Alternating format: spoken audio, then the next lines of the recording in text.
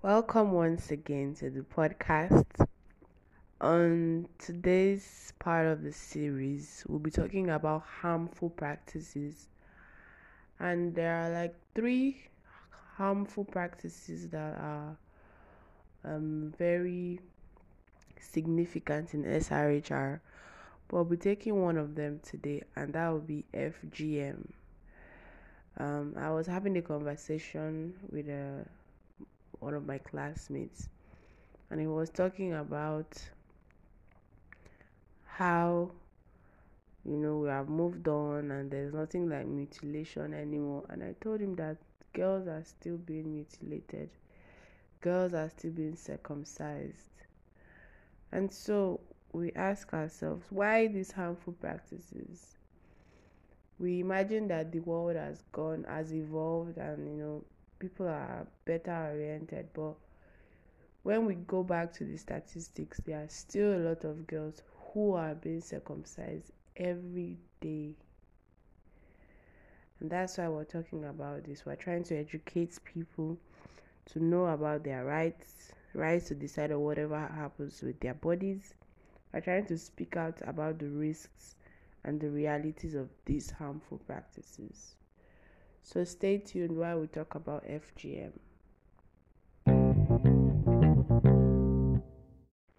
Now, before I continue, I want to reiterate the fact that these SRHR issues involve both male and female. Although these harmful practices have a negative effect on the health of girls, everyone is still involved. Everyone is still affected, because we live in a world where no one is in isolation. We have relationships, we have women and men in relationships, and so when these harmful practices happen to our girls, it affects them on the long run. It affects the men in marriage, it affects them in different spheres. So I think it's important that even the men patiently listen and ruminate about these things and try to see how they can be part of the change. And that's why it's important. Some men may feel like it's not affecting me, so why should I care? You should care, because in the long run you'll be affected directly or indirectly. It can happen to your family member, it can be your sister, it can be your wife, it can be somebody that you know. So I think it's important that we all fight for the change. We all put our heads together to see how we can educate these people, and we can see how we can, try to be part of the change that we seek. And if I may ask, why are girls being mutilated? Why is there female genital mutilation? Um, Based on findings, it has been seen that girls are being mutilated so that they can be clean, they can get married as virgins, so they don't have unbearable sexual appetite, just to keep them still relating to the men for the men. So they are going through this very terrible process so that they can be clean and good for the men. And that's why I think it's important for men to also be part of this fight, because it is unnecessary. If you realize that how unnecessary and how unhealthy this procedure is, you now fight for it, because at the end of the day, mutilation or no mutilation, people will do what they want to do. So why take this kind of risk where there is no health benefit whatsoever, just to be clean and just to be sexually pure for your husband? I don't think it makes any sense, right? So FGM, among others, are harmful practices, and they are customs that have a bad effect on people's health. and they also obstruct the goals of equality and social rights. So as humans, we have rights. We have right to life. We have right to be free from torture or cruel, inhumane treatment or punishment. And FGM is a cruel, inhumane treatment. Like, thinking about it is just so crazy. How girls from the ages of months to about 15 years, majority of young girls are being circumcised, and there's a process to it. So it involves partial or total removal of the external female genitalia. Yeah, and it can cause injury to the female genital organs. Just the female genital mutilation, it involves the use of scissors, razors, even in movies. I think I've watched some movies where girls were being circumcised, and it was a terrible sight. Um, you know, FGM does not have any known effect. It can only have bad effect, if at all, to the health of the child. And so that's why it's important for us to educate people to stop FGM. There is an advocacy to stop FGM. People are trying to fight against FGM every now and then, and I I know that we're making progress, because according to the statistics from, I think, year 2015, I've had a reasonable decrease in the percentage of FGM in Nigeria and other African countries, because FGM does not only exist here, it exists in Africa, it exists in Asia and the Middle East. So we have girls who are being circumcised every day. And now there is something called medicalization of FGM. That one now involves health workers. Like, it's so absurd. Health workers are being paid to carry out these procedures just so that the girls have a less risky experience than when the traditionalists do it. So they go to hospitals, they use the equipment in the hospitals to carry out these procedures. These cuttings, it's just terrible. Actually, it's very terrible. So even medicalization, they are advocating against medicalization of FGM because it is still not safe. And there is nowhere in the religious book, both Christian, Muslim, and whatever religion, where FGM is the standard. There's nothing like female circumcision. We only have male circumcision, which is very normal and very healthy for the boy. But there's nothing like female circumcision. I want people to understand that what they are doing is wrong. It's terribly wrong. So there's a process to female genital mutilation or genital cutting. We have the one where the clitoris is being removed. The clitoris is being removed. Then we have another one where the labia minora is also removed. And then we have another type where they try to make the vaginal opening very small, and so they remove the external part and try to place it on the vagina. So they just try to make it very, I don't know how they do it. Like, I can't even imagine. But so at the end of the day, we wonder how these procedures affect the girls, and it does in very bad ways. Like, first of all, thinking about it, how are they going to have vaginal births when, let's even not go to births, how are they supposed to have sexual intercourse after being mutilated? They the external part of the clitoris has been removed. Some of them, their vaginal wall are very small, and it happens when they are little. So as they grow older, it's hard to have um a normal genital have normal genitals anymore. So intercourse obviously is going to be painful. And then childbirth, a lot of these girls have to do cesarean because their vaginal wall is hard to even find a passage. So the child has there's a risk of having vaginal childbirth. And even if they have vaginal childbirth, they have to suffer the risk of hemorrhage because of the whole skin and all of that, the vessels and all that. It's no longer normal. So there's a lot of risks involved. Now we have physical effects that this FGM has on girls and women. There's difficulty in passing urine. There's recurrent urinary tract infection, because the urethra and the clitoris, they are like brother and sister.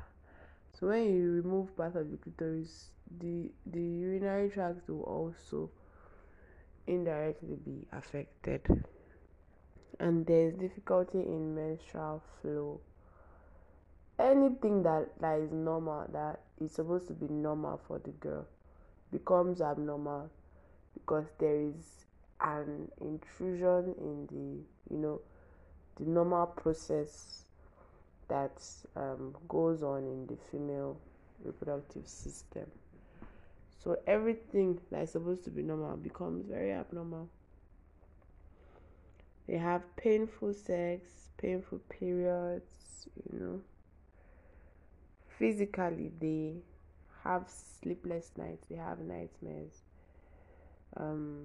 loss of appetite. They can lose weight and they can gain excessive weight. I met somebody who has been through FGM, and I was like, Chidima, I don't know what this girl is going through in her head.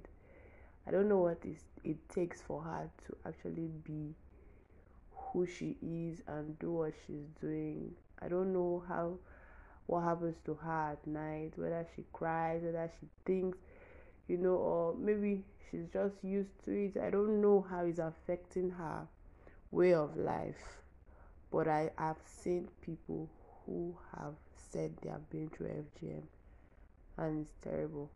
So in Nigeria, we have some parts of the rural communities where these acts are still being carried out, and people are trying to speak up, people are trying to talk about it. Yeah, everybody's trying their best, Well, I'm still trying to wonder why they still do this wicked act, because for me, it's either they don't understand or it's just all about social injustice. Yet, so I don't really know why. It's just terrible. Now, on the long term, we have childbirth complications, like newborn death. The child can even die. There's always bleeding, hemorrhage, infection. Is easy for them to have infection. Just imagine that a girl's labia minora, or the vulva basically, is removed. There's a high chance of infection, because I believe that even though the female reproductive system is quite open as compared to the male, the vulva still helps, it's like a gate. So it helps in fighting infection, cleaning the area and all that. But when they now remove everything, the child is prone to anything, can just easily go in and there's a high chance of getting infected due to the mutilation.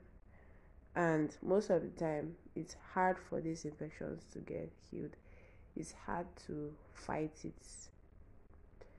So that's another issue that happens with FGM. And so with all of these effects, a lot of girls can get depressed, they feel incomplete, they have low self-esteem.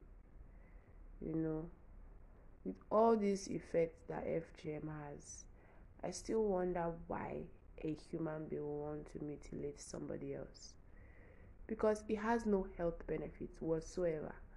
It has zero health benefits. It is not necessary. It is not right. It is not meant to happen to girls. Girls should not be circumcised. Girls should not be circumcised, because it just causes harm, not any good at all. There are some reasons why communities practice FGM. They give reasons to everything. Even though these reasons cannot hold water, they just give reasons. So we have the social cultural reasons. Virginity: if the girls are circumcised, they will stay as virgins. No sexual appetites for psychosexual reasons. So they will not have this sex drive or these urges that they grow up to have, which is very normal for them. But I don't know. Then some people do it for spiritual and religious reasons, although there is no part of the Quran or the Bible where it is stated that girls should be mutilated. It wasn't written, it wasn't stated. So I don't know where they are getting their spiritual whatever from. And then they do it for hygienic reasons, for aesthetic reasons as well. So they want the girls to look clean, probably for marriage or whatever. So they tell them to endure the process so that they'll be fine and they'll be clean. And all these reasons are false reasons. They are not true. Removing the external part of a girl's reproductive system does not do anything good for her. Does not do anything good for her. It is wrong, and it should not happen. So how can we, contribute to this? I think that FGM can come to an end with time when people are educated about the intricacies of FGM. Like I said earlier, I met someone who did not believe that FGM still exists. And I'm saying that it still exists. Even now, it still exists. So when people know that these things exist, we can now begin to change these traditions. With the support of older generations, we can begin to talk about it. Many people do it out of ignorance. Many people don't understand the complications that come with FGM. And so I think that these traditions can change. Thank God for social media. Just try to go online and browse FGM. You see a lot of advocacy going on FGM. You'll be shocked that this thing still exists. It does. And everybody's trying to fight it because we now know that this thing is not, is not right. And we need the older generation to actually understand that. So FGM, there's advocacy, strong advocacy against it. And it's important that the people who are doing it, who are for FGM, we need to educate them. We need to try to change the traditions and the mentality that they have. So we also need to educate girls on their rights. They have a right to life. They have a right to decide what happens with their bodies. When these little girls are educated, they can make a decision. They can understand to an extent that this is my body and this shouldn't happen to my body. So a lot of FGM advocacy happens in schools, in primary schools, in rural areas, community gatherings where they talk about FGM. We even have a day of the year dedicated for FGM advocacy. So on those days, everywhere is always filled with say no to FGM, you know, fight against FGM and all that. So it's real, it's a movement, it's an advocacy thing. And I think we should keep on speaking out about the risks and realities of FGM. We can't just, feel like we're not affected. It's not happening to me. It didn't happen to me, so why should I bother? But it's happening to people like you who have potential to live a normal life. So if we're going to be human, we need to be able to help other people to live normal, healthy lives. So we need to speak out. We need to speak about this. And we need to spread the understanding that religion does not demand FGM. No religion demands FGM. There is nowhere it is written or it was written that girls should be circumcised. The only one I know about is for the male to be circumcised. So we need to spread our understanding that it is not biblical, it is not in any religion for girls to undergo FGM. And then we need to tackle the secrecy actually. We need to tackle the secrecy that allows this cutting to continue. I think there's more to it. I don't know.